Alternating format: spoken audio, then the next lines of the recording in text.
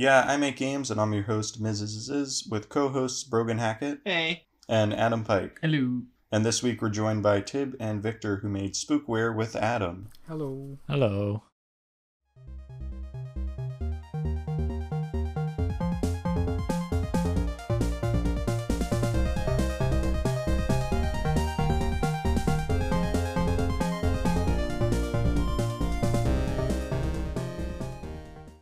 This episode was sponsored by Storm Hughes, an organizer of Society of Play, a non-profit indie game dev organization. Be sure to follow their Twitter and join their Discord. Thank you to Storm Hughes for sponsoring this episode. I'm Adam, which I'm working together with Tib and Victor on Spookware. Both me and Tib are doing art and code on the game, and Victor is doing the sound and music. I have a question.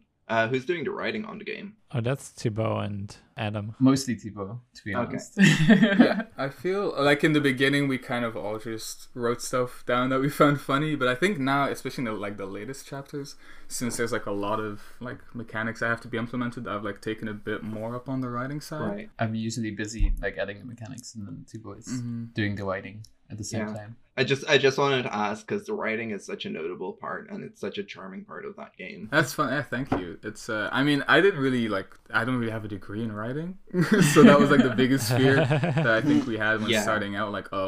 How's the story gonna pan out in the writing? But I think it's going okay. I'd like to say. I certainly enjoyed what I've played of it so far. So, what's your favorite little detail you got to put in Spookware? For little details, I don't know if I have that many. I did implement one thing that was supposed to be a little detail, but was pretty well received, so it kind of grew into its own thing.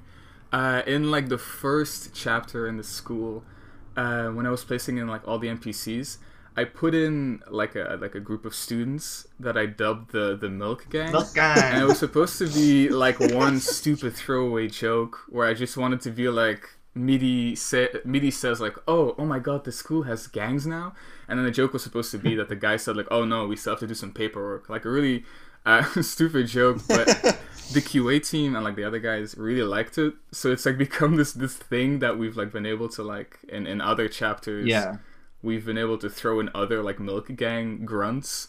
Yeah. And it's sort of stupid returning joke that we kind of made out of it. I also really like the guy that falls out of the tree that you added. And then he's also a recurring character.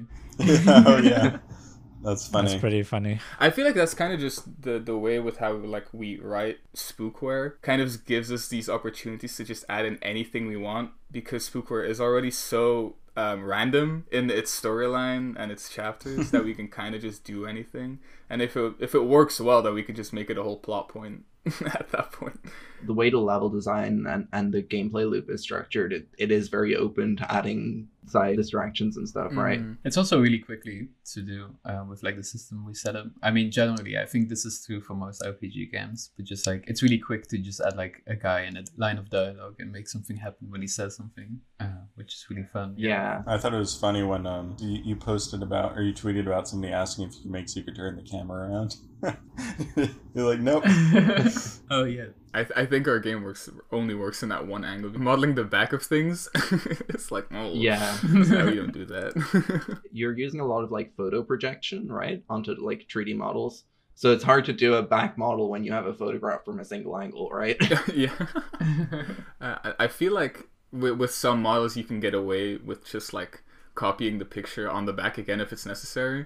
But with a lot of the models, we just kind of extrude it out, and then it's okay, this works from this one angle, but don't turn it. I think actually, I think we plan to do a lot more just straight up pictures extruded into a model for the whole scene. But I think in the entire game, there's only one scene that's just pretty much straight up an image, which is the gym, I think. Yeah, that's the one where it's super noticeable. Yeah, I think that's the main thing with how many scenes we're making and how big some of them kind of have to be to keep the story in. We've kind of settled on making just finding a good picture that we can then make the modular pieces out of. I feel especially in the chapters we're making now, I'd say we've done it very well. With the recent chapters, they're incredibly modular. Where are you finding your pictures also? You can search on Google, and then you can, in your search settings in Google Images, you can set it as Creative Commons, and then Yeah. We will sort it by everything that's either public domain or Creative Commons. You go through and like credit every single one Yeah, of those we have a images. huge file with credits. Wow. Do you go through the website and like double check the image and make sure it actually is Creative Commons? Yeah, a lot of them are also like a public domain as well, and then you don't have to credit them, Right. which Mm. helps with the file Mhm. size. My favorite detail is a bonk sound. A bonk. I think Thibaut knows exactly which one I'm talking about. Yeah. We have a Simon Says game with skeleton heads, where you gotta press skeleton heads in the right order, and makes this comically bonk sound with like a cowbell, Oh, nice. and it's like a little silly detail. Yeah, Yeah, I think it's one of my favorite sound effects. I mean, I think Victor's made like more sound effects that we can probably count at this point. But Yeah. the bonk one Yeah, is yeah. so beautiful. I also really love the like the baseball hit. It's like really close to like the smash hit. Oh It's really yeah. The like the little Easter egg I added to the map screen, where if you press the jump button, the car jumps and there's like a little heart and there's a little toot. I think that's pretty cute. I think that's like a fan favorite. I think even. Like, I've had people like message me like, "Oh my god, you can honk on the map screen." Whoa. And it's also like on Steam, there's a hidden achievement, like, even attached to it, which is very cool. If you honk it like I think 100 or 200 times or something. More than people should be honking it. Yeah. That's how you inflate the playtime. Yeah. We need to get over 2 hours. Yeah, I actually had someone recently ask me like, oh, based on your analysis, where do most people like stop playing? And it's like, wow, bold of you to assume we put analytics into our game. For my favorite detail I added was probably the reload for the pump action shotgun, because I was like, man, this gun looks kind of boring. How do I make it interesting? And then so I just put in like a tentacle inside of it that comes out and licks the ammo out of your hand. And that's how it reloads. I didn't want to make an animation where you put in the bullets one at a time, because I would Yeah. have to like code adding one bullet at a time. It's like I need to add them all at once, so I'll just put in this little animation, or I'll do this, and then it'll be gross and weird and interesting. And it works really well with the world. yeah, it does. I have this little side quest where you rescue someone's cat or something, you bring it back, and then it appears next to them. And I was like, I bet someone's gonna try shooting it. So I made so you could shoot it, and you get an achievement. Oh my god. Oh no. Can you shoot the cat? Yep. You should. Like a Twitter account. I've been thinking I wanted to start a Twitter page called "Can You Kill the Dog?" Oh my god. Oh my very God. That's powerful. good. That's good. You should make it where Wolfenstein. if you kill the cat, like your bullets do like 10% less damage for the rest of the game or something. Just the emotional trauma of that. Yeah, it was fun. People were like posting about, oh, so the achievement's impossible then. You can't get, because when after you rescue it, it sits on your head and purrs the whole time until you drop it off.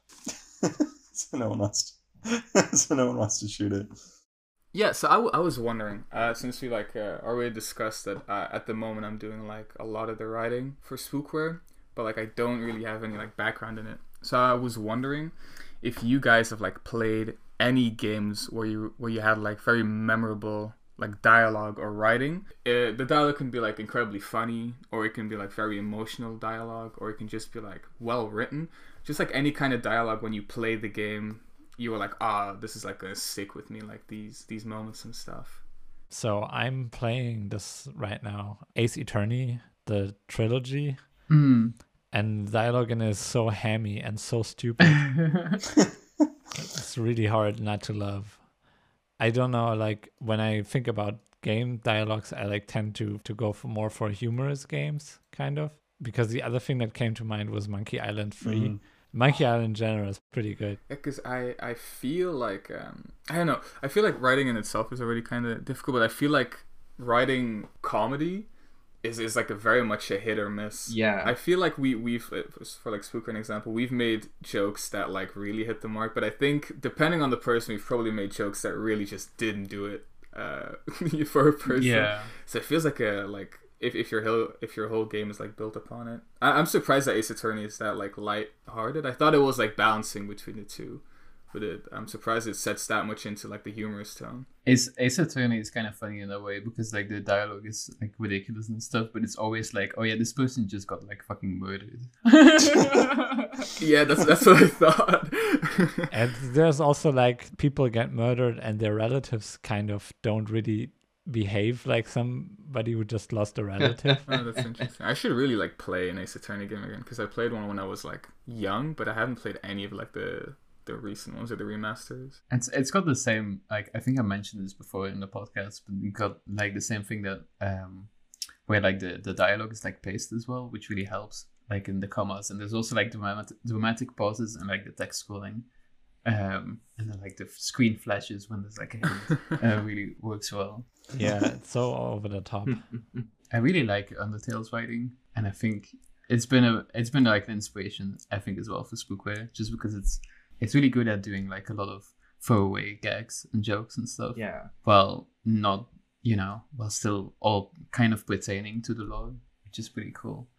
I don't know what it is about Undertale, but I do want to like talk to everyone in that game, despite like 90% of the dialogue of people you can talk to it's not going to change the game or anything, I mean, I'm still kind of upset they stole Lefty's design. Yeah. The amount of times we've had to hear that. Oh, yeah. What is this? Or I haven't played through the whole thing. Sans Undertale resembles Lefty very much. Lefty is the blue skeleton in Spookware. Yeah, small blue boy. Oh. But they're so different, at least in character. Yeah. I mean, I think people know when they play Spookware that it's like very based on Undertale. I don't think that's like a bad thing necessarily. Yeah. Yeah, it's a good influence. I'd love to be able to make something with half the charisma and humor and charm that Undertale has, It's been like, I would love to make a game that has that vibe to the dialogue. I've been thinking that for years, so no, that definitely comes true in Spookware, but it's not like over the top, and you have your own unique ideas very, very often. So, what about you, Brogan? What's your favorite writing? So I have actually a three, I think, that I can talk about.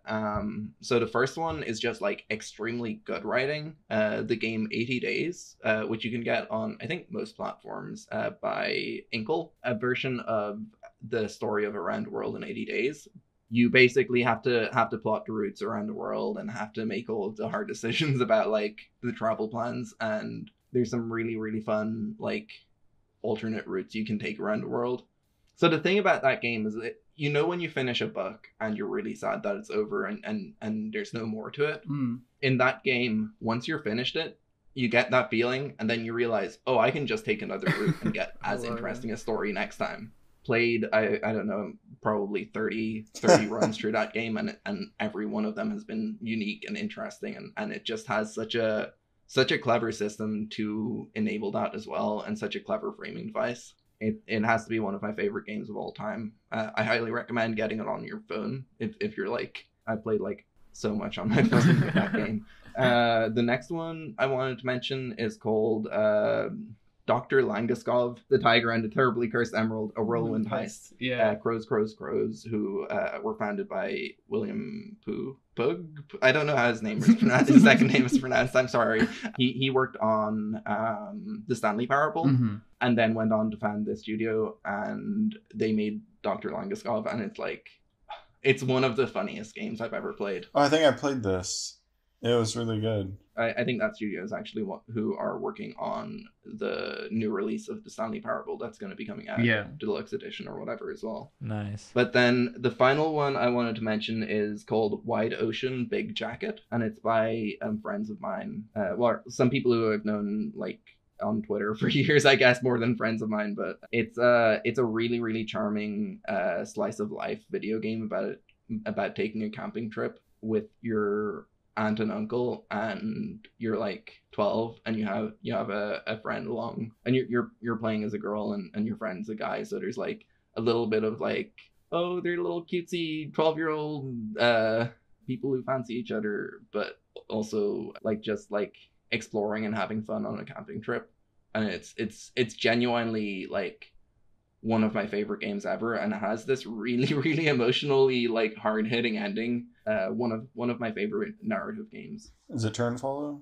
Yeah, so they've been making games for years, and I think back in 2016 I played a game of theirs called Little Party, or something along those lines. And yeah, I've been following their work ever since, and they just know how to blend like walking simulator mechanics and narrative dialogue mechanics really, really well. Yeah, that sounds super cool. The game looks very nice as well. Like, has a very unique style. Mm. It's on Switch, and I highly recommend getting it there because I played it like under the covers at 3 a.m. one night, and it was amazing.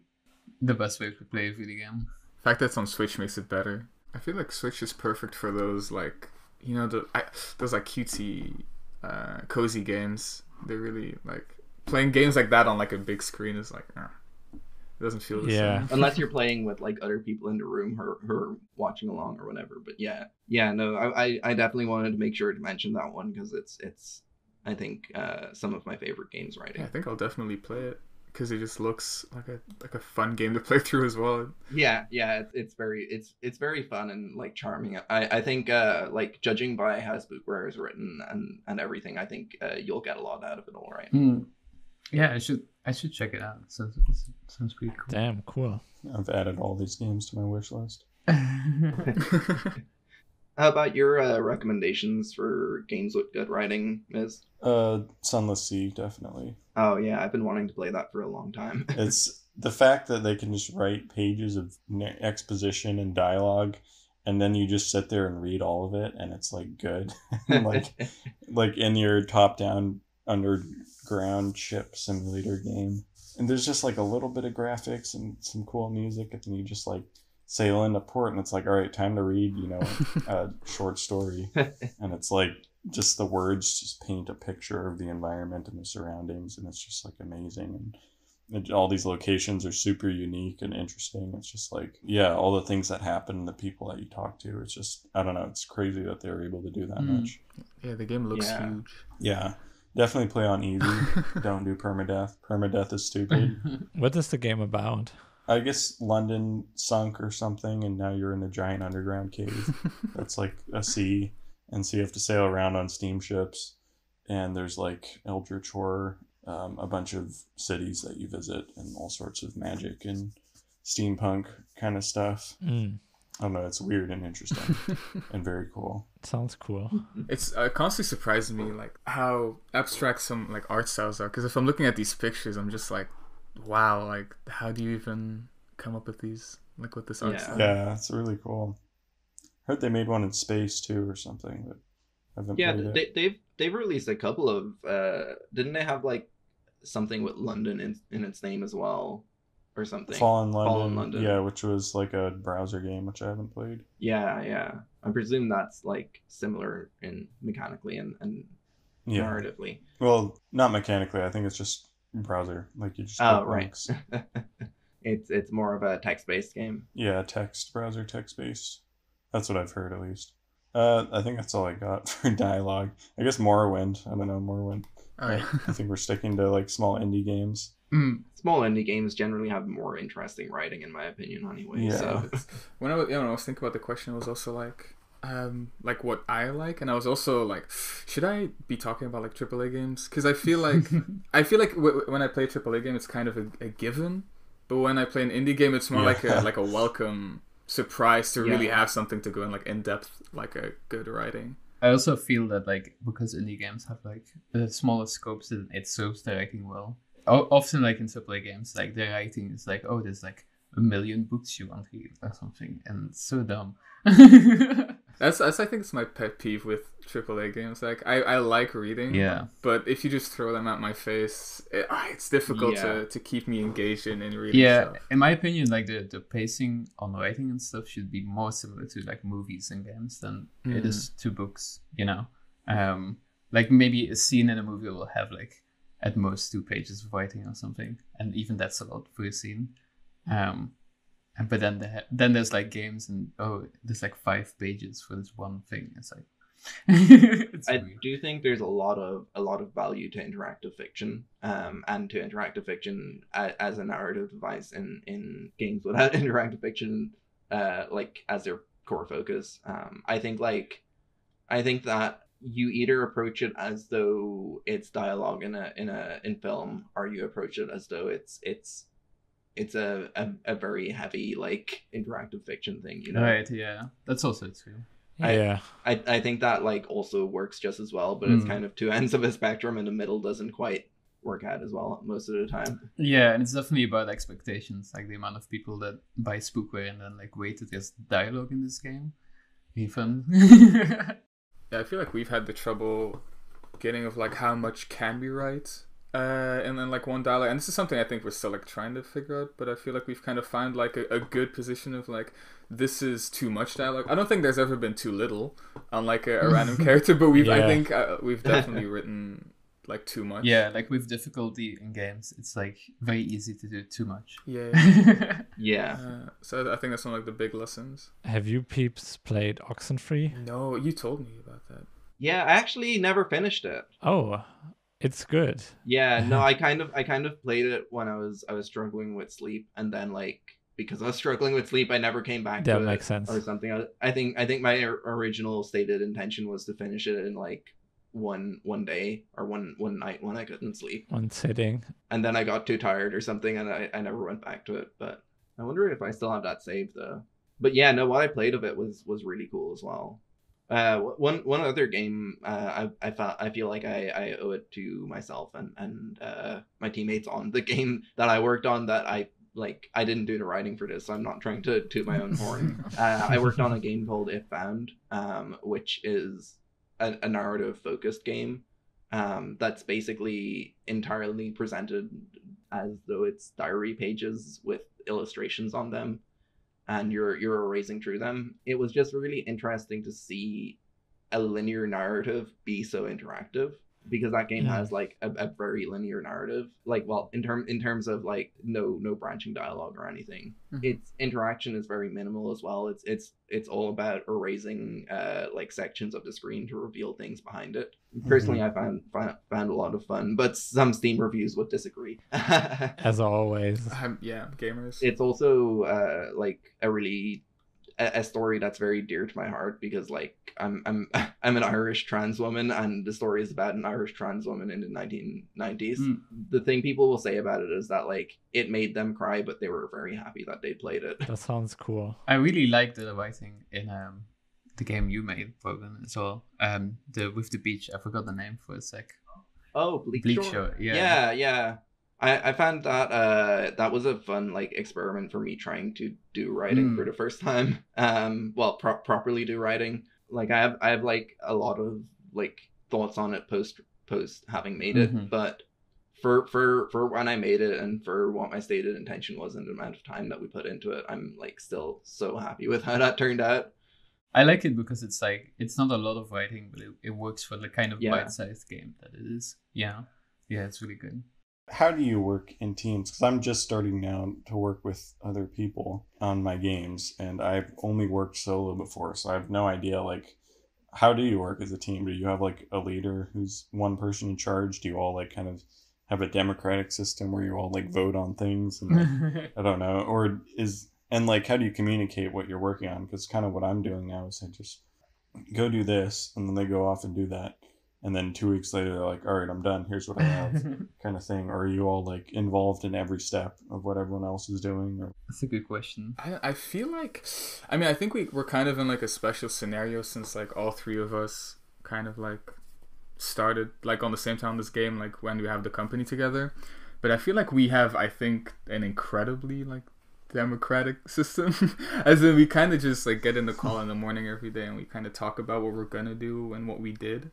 And like what we want to do in the game. I don't think like necessarily we have just like one person deciding. We kind of all pitch in and like change stuff if necessary. Yeah. There's a lot of written. Yeah.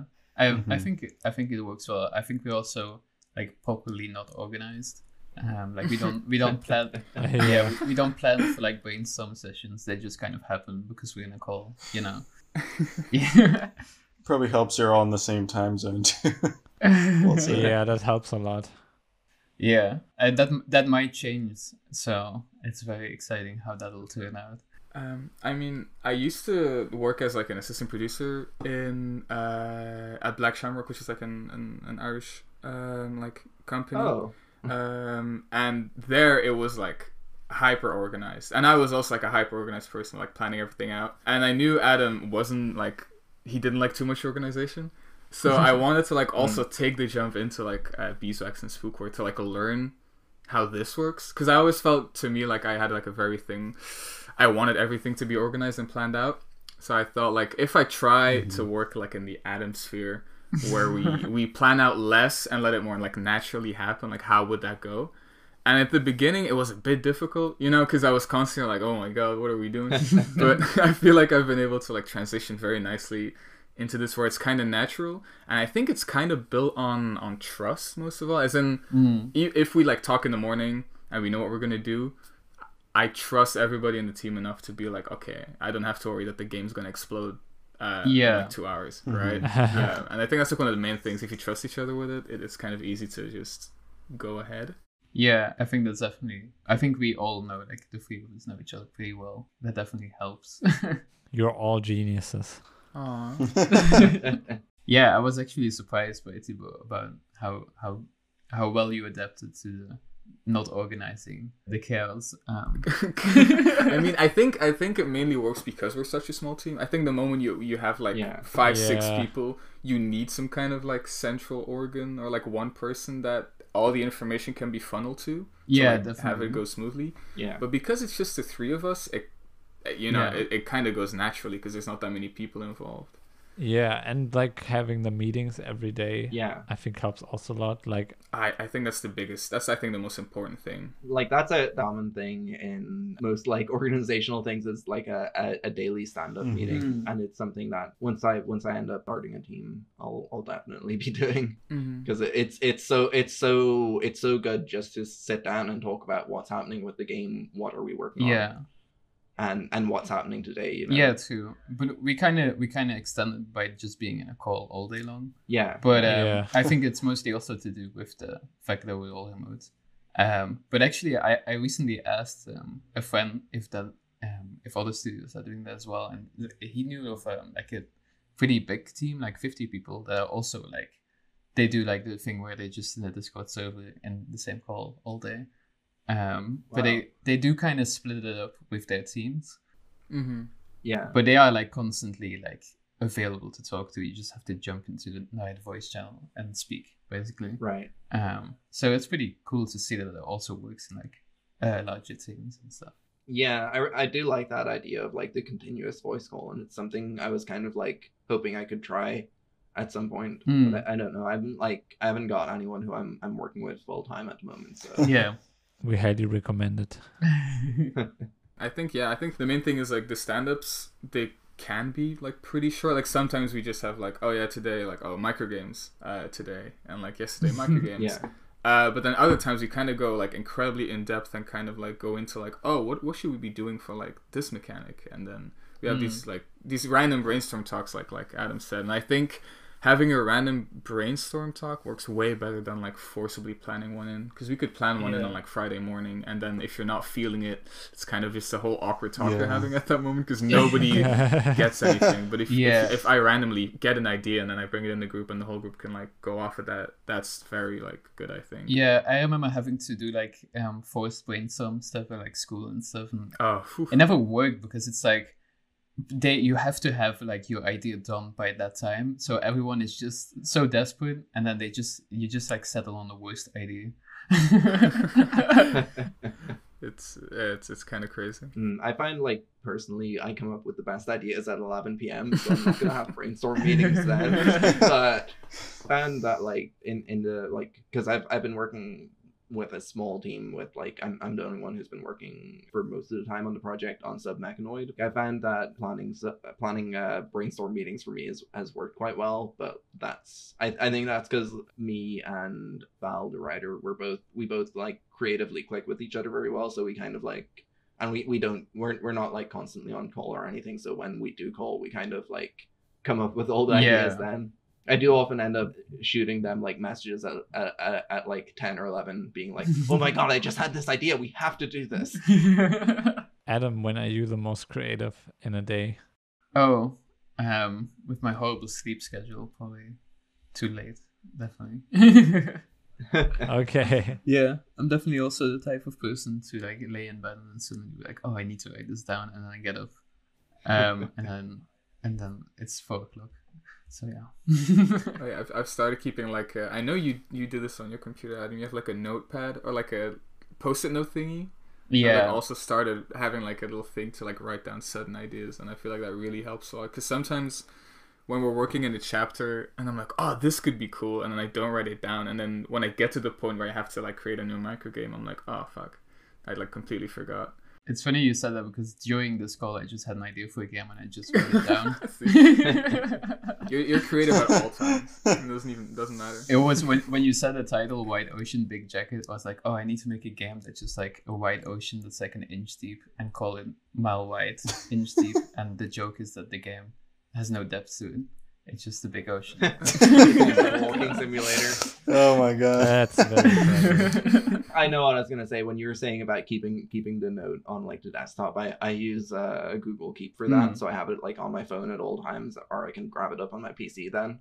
I hate that Google Keep doesn't have a desktop app. Yeah, that would be very nice to have like Google Keep sticky notes on my desktop or something. But yeah, no, I found that like very useful to just like have a place where you write notes when they come up. What is the last soundtrack that had an impact on you? You can all say Spookware if you want. Is that cheating? Is that allowed? Actually, I haven't listened to the Spookware OST. I must do. It's really good. Oh, there's some bangers in there. I was gonna say my game because having bangers in my own game that I want to listen to is a new experience. Oh damn! I must give that a listen in isolation from the game as well, because I know Jazz Mickle worked on that, and I love her soundtracks. She makes pretty cool stuff. Yeah, it was really cool. I basically just recorded my dad playing a few instruments and then sent the samples to her, and then she was like remixed them into a sick soundtrack. Wow. And I was like, whoa. And it's a pretty cool way of creating stuff. Yeah. Yeah, it was fun. Okay, but other soundtrack that had an effect. I really liked Going Under and just how it had this like corporate vibe. Yeah. God, there goes mine. There goes. That was yours, damn. Oh, Timberborn.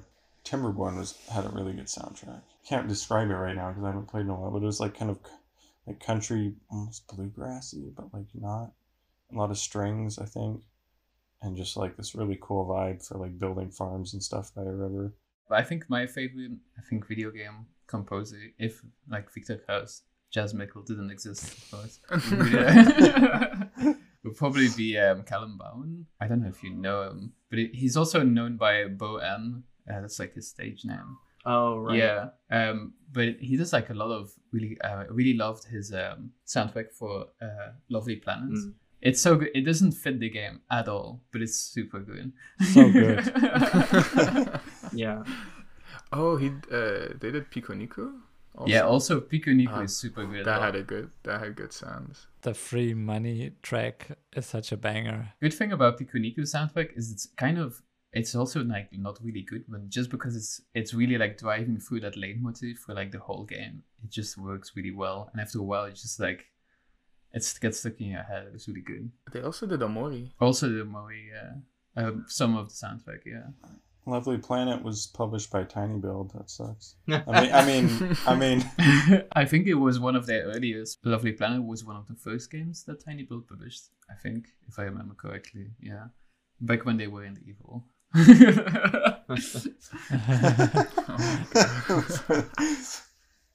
Not slander. I have a soundtrack that like very, very recently had like a massive emotional impact because I went back and listened to it, which is the soundtrack to A Short Hike by Mark Sparling. Oh yeah, that was so good. That soundtrack is just like I love it because it goes through all the songs and then it has like the 10-minute in-game versions of each of the like main overworld areas.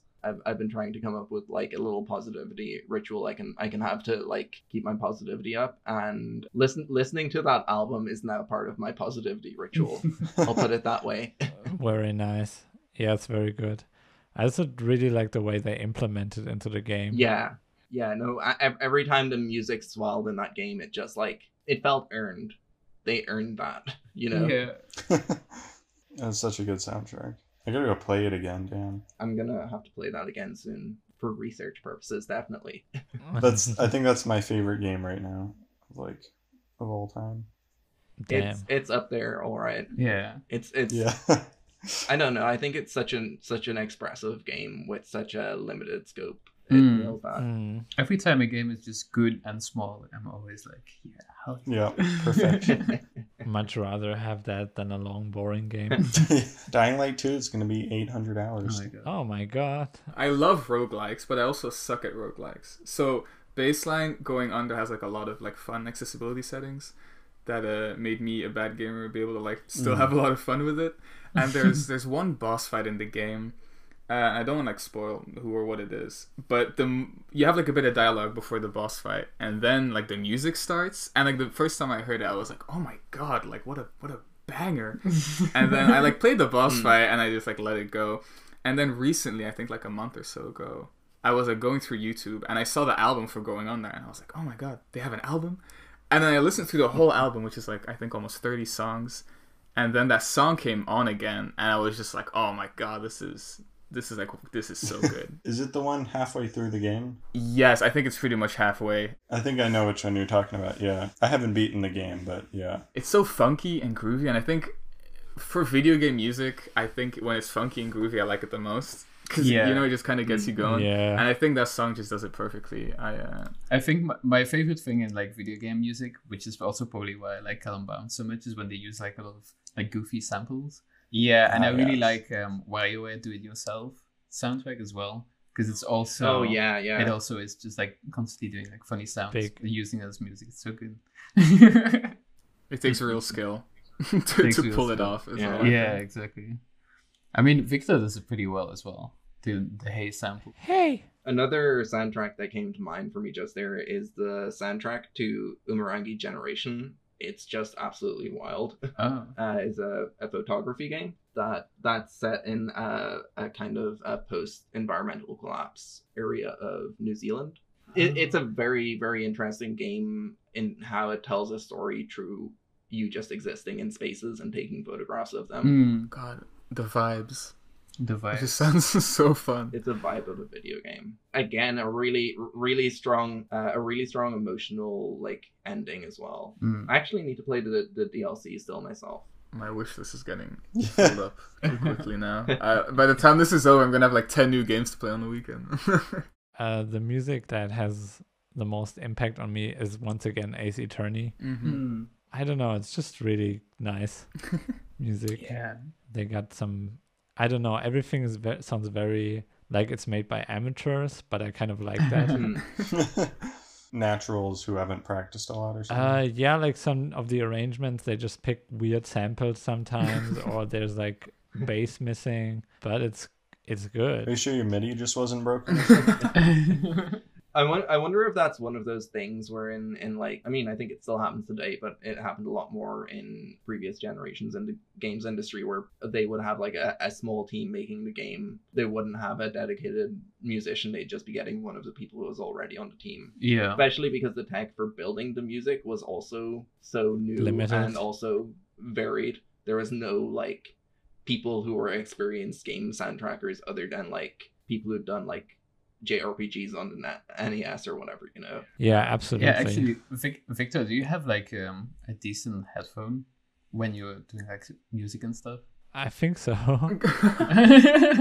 Because I think it's probably important, right, that you know how. But then again, maybe if you make your music in a shitty speaker, then it'll be geared towards like 90% of your audience.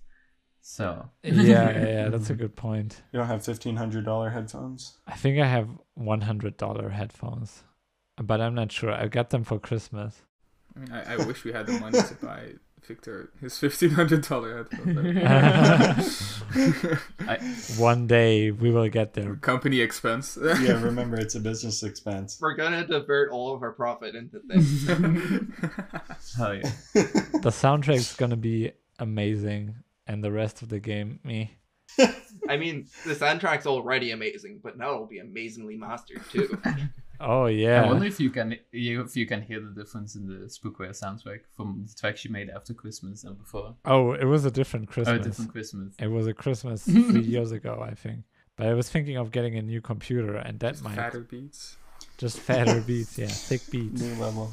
I mean, I think it's kind of cool that every time we just need something like random or like an extra sound, it's like Victor's here, and I think that's. I don't think I got the importance of sound effects before I did Spookware, because I feel like sound effects are there and they're important. But now that I see Victor like delivering this at like high speed, you just see how many there are and like how many places could really use it and like benefit from like just a symbol like ting or bonk or bang. I'm really glad like Victor is like a part of the Spookware team, and it's not like we're not like contracting you out. Thanks, man. Yeah, because I feel like when I worked at Nighthome, I think Nighthome games are kind of guilty of this. Like the person that does the music for Nighthome games, super good. But it's like their workflow is so disconnected. They just make like the entire game. At the end, they do like a big spreadsheet, and it's like they send it to the music guy, and then it's so weird. Yeah. It's very different. I much prefer this, to be honest. Sound designers are like so underrated, I think. I'm very tired of doing my own sound effects. Oh yeah. I mean, I pull everything. I have a subscription to Artlist, and they have like a sound effects library. Oh, wow. But usually, you can't just like download something and use it as is. You have to like edit it and tweak it and mess with stuff, and kind of get the piece that you want. And I mean, it's kind of fun because sometimes you can be like, I want something to sound like this, and then you like look at like 20 different sound effects, and it's like, oh, that's a weird sound. That might fit. And then you download it and put it in the game. It's like, oh, it does fit. So you sometimes get sounds you weren't expecting, I feel like. Yeah, it can be a very rewarding process. It's also impossible to like communicate this. I have that with Victor all the time. Then like, oh, I really need like a sound here that goes, you know. And then I'll try my best. I think it's really helped me communicate with musicians and sound designers, just like learning a bit about making digital music myself. Yeah, I should like learn the jargon for like music and stuff, like what the hell is a delay and stuff, because I feel it could probably help me with talking to Victor. Yeah, being able to be like, oh, use this effect on this thing.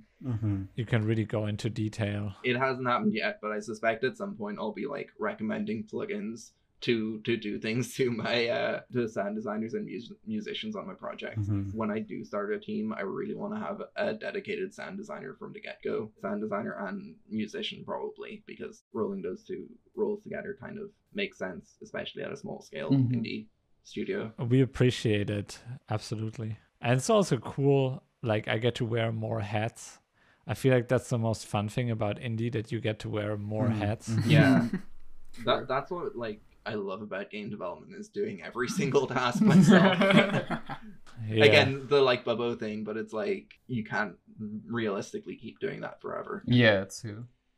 I used to do my sound and music for my own games as well. You had pretty good sound effects, but not music.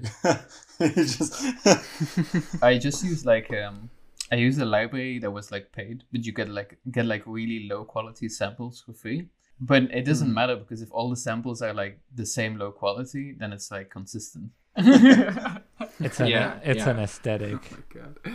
It's low res game. That's what's great about retro. On the texture sites, I can just download the lowest quality or the freest or whatever. Because they only give you like 15 credits a day or something. It was really cool. I mean, you could like use it. You could get as much sounds as you wanted, which is all like low quality. But it's really weird, because if you play a whole game and all the sounds like just a lower quality, you don't even notice it, because like nothing's out of place, you know. Yeah, I mean, you're also not doing like hyper realistic graphics or something like that. Yeah, so it all fits together. You should really see Memoria, which was a movie that came out this year. Oh, is that the one with Tilda Swinton? Yeah, it has like a 15-minute long scene about like someone designing a sound, and it's so good.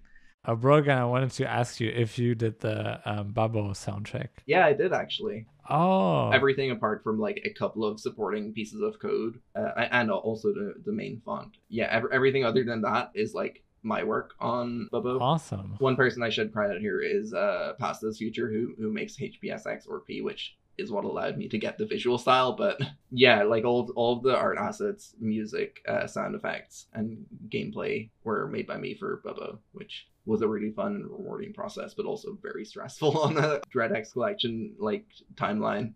I can imagine. What are like your go-to tricks for adding atmosphere to a game?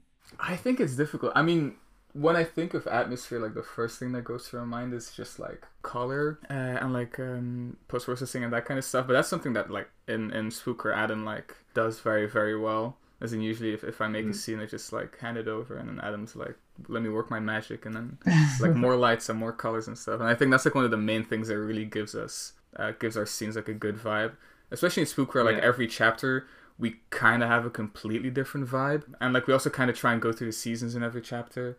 And I feel like the coloring and the post-processing does like an amazing job of really setting like that kind of atmosphere. I was wondering, did you notice that the chapters are like going through the seasons? No, I didn't. No, I didn't. Okay. But I guess that makes sense. Now that you mention it, I like remember. It's like, oh yeah, the restaurant was like in the fall, right? Yeah, exactly. I think with the new episode, it's gonna become more obvious since there's like, you know, bigger, like more chapters to look at. Yeah. But I think that's one of like that's honestly one of like the nice details I feel like we put in, because it feels like this like the times are actually also progressing. Although it doesn't really work, because I think the boys went to school for one day and then the next chapter it's like a whole new season. But you know, that's besides the point.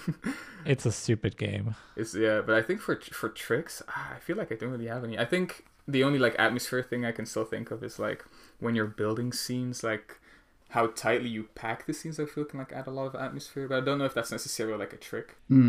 But with how modular our scenes are, it's very easy to like get a scene feeling a bit more like closed or claustrophobic than like other scenes. But that's like the closest I can get to like a trick. Like the school is very open, I feel, in terms of scenes and like prop placement in them, while the cruise ship, it's like it feels much more like claustrophobic because you're like stuck on a ship in a sense. Like if you go into a cabin, there's like a lot of stuff placed and you can't walk around as freely as you can do in like the city or the school.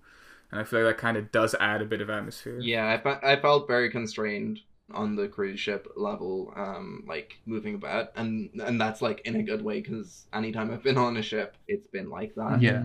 Interesting. I didn't really notice that. There you go.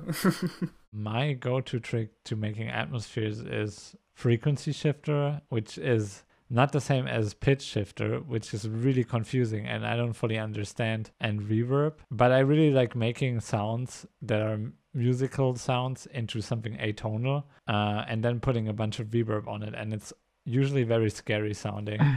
I mean, I feel like in the dream sequences, we do a lot with the sound effects and like the sounds to real, like, I think there's like a huge echo and like probably like 20 other things I don't recognize. But it really adds to like the whole weirdness and the grandness of like what the dream actually is. And I think that already is just like, wow. When I first like heard it fully, I'm like, oh my god, this is beautiful. Yeah, I like that part as well. My go-to trick for atmosphere is most of the time it's like dimming the lights, just like turning off the sun and then just putting some point lights here and there. That usually doesn't. What I think actually adds the most atmosphere is also like audio related. It's just adding an ambience loop to the background. It's like a super low-key sound that's like there, but you won't even notice it. But it's really important, even like when you have music in your game and stuff, because like you can't hear it, but you can like feel it, that it's like there. And that's usually, once we add that to like a chapter in Spookware, that's when I feel like it starts to come alive. Yeah.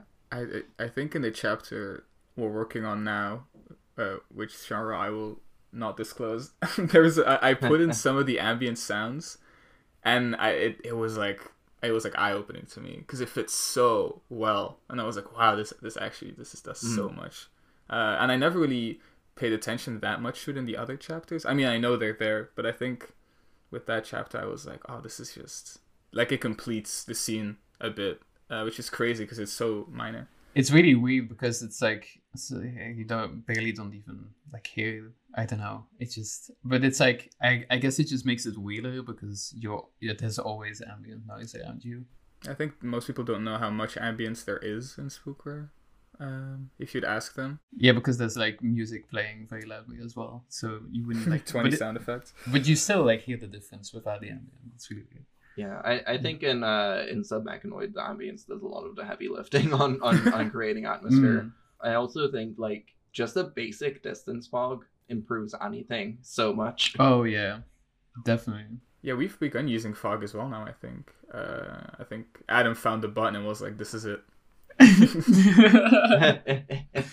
Yeah, too. Fog is great. On top of that, and it's something that I actually haven't used as much as I think I should have, fog particles then in like a larger scale area around a player, especially if it's a particularly foggy scene or whatever, can really, really help.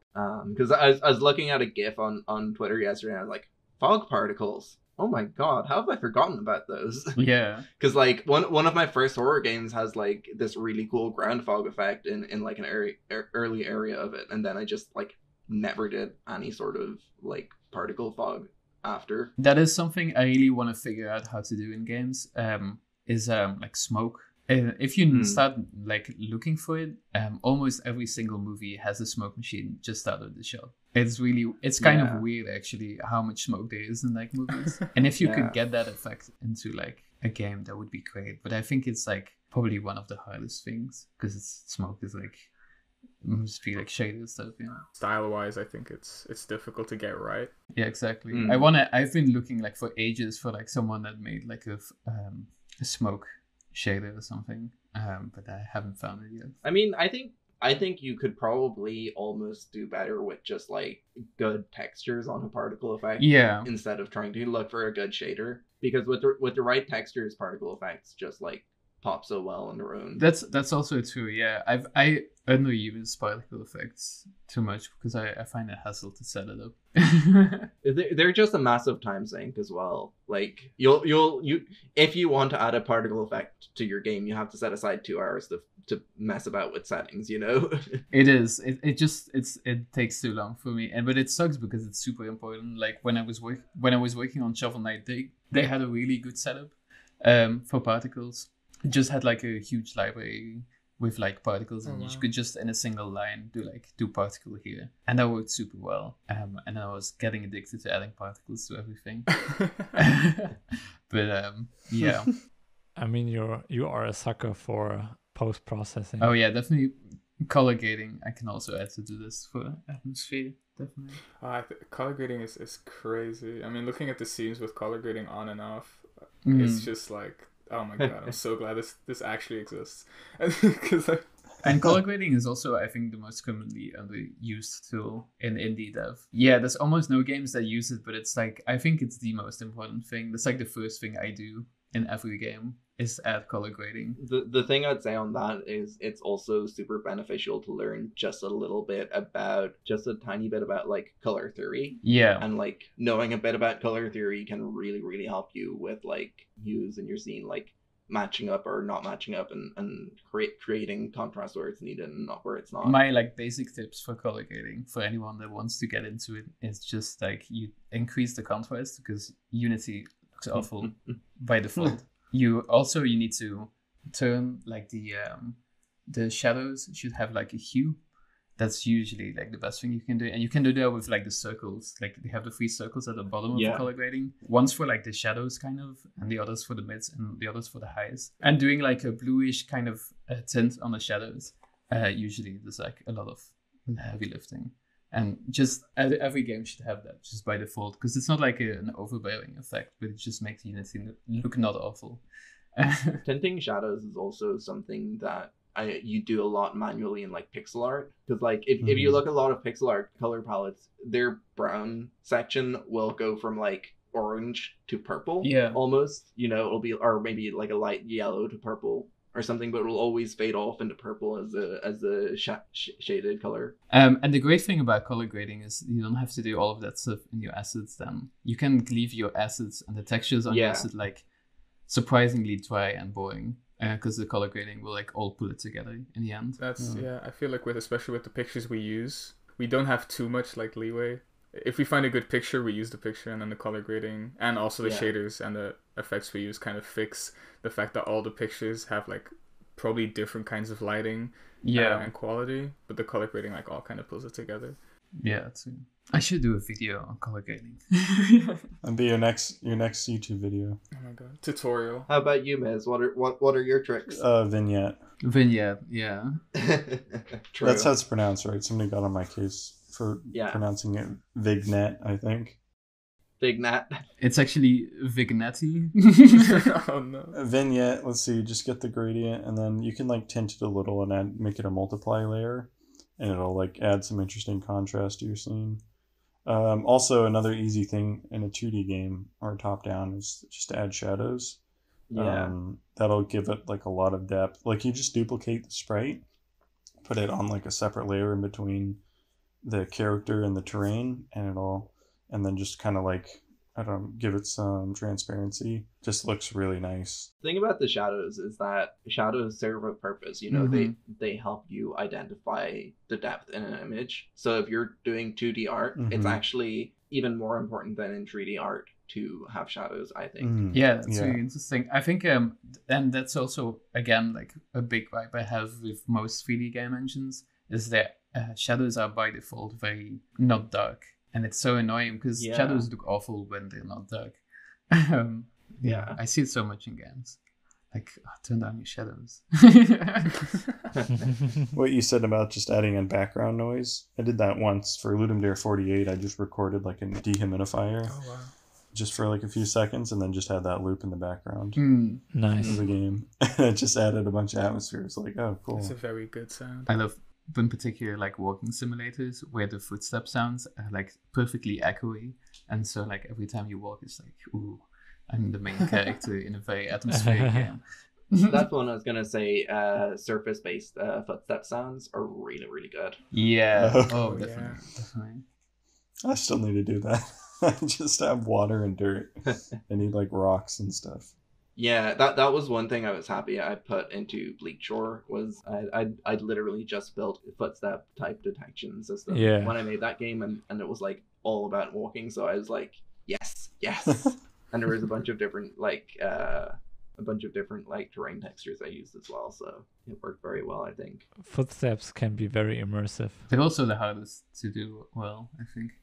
I've heard so many like ear-piercing footstep sounds and like off-kilter footstep sounds and like things where someone obviously tried to make a footstep sound, but it was too hard because I've done that before. I've tried to make footstep sounds and just been given up and not put footstep sounds in instead of having them sound bad. On the other end of the spectrum, though, I think the most atmospheric game I made was Dream Disc, and that had like intentionally very crunchy, bad footstep sounds. I really like those. Yeah, they're really good. Well, I mean, that's the thing as well. Like, there's exceptions to every rule. Yeah. Doesn't Kenny have a footstep pack? I didn't know that Kenny did audio. Yeah, he's got a whole collection. I've used a bunch of them in my games. They're pretty good, I think. They get the job done. One thing I really want to try is make a game that uses like an AI-based spatial audio plugin to like have all of the audio realistically bounce off walls and stuff. I really want to make a game that uses that. I think especially for a horror game, that would be super good. I think I saw some clips of somebody who made an engine that does that. Like an experimental engine. It was really interesting to see. There's a mod for Minecraft that does that, but it's like super outdated. But there's like, and I don't think you can even get it anymore. But there's one video of it showcasing it, and it's crazy. They put like a block over them, and then like suddenly all of like the monsters around them are like super realistically muffled and stuff, and it's so good. Wow. Yeah, it sounds pretty cool. All right. Do you all have anything else you want to say or promote or anything? By Spookware. By Spookware. By Spookware. Politely, respectfully. And follow everyone on Twitter. Everyone on Twitter. Just not just the people who are here, but everyone. Not just... All right. I'll see you all next time. Bye-bye. Bye. Bye.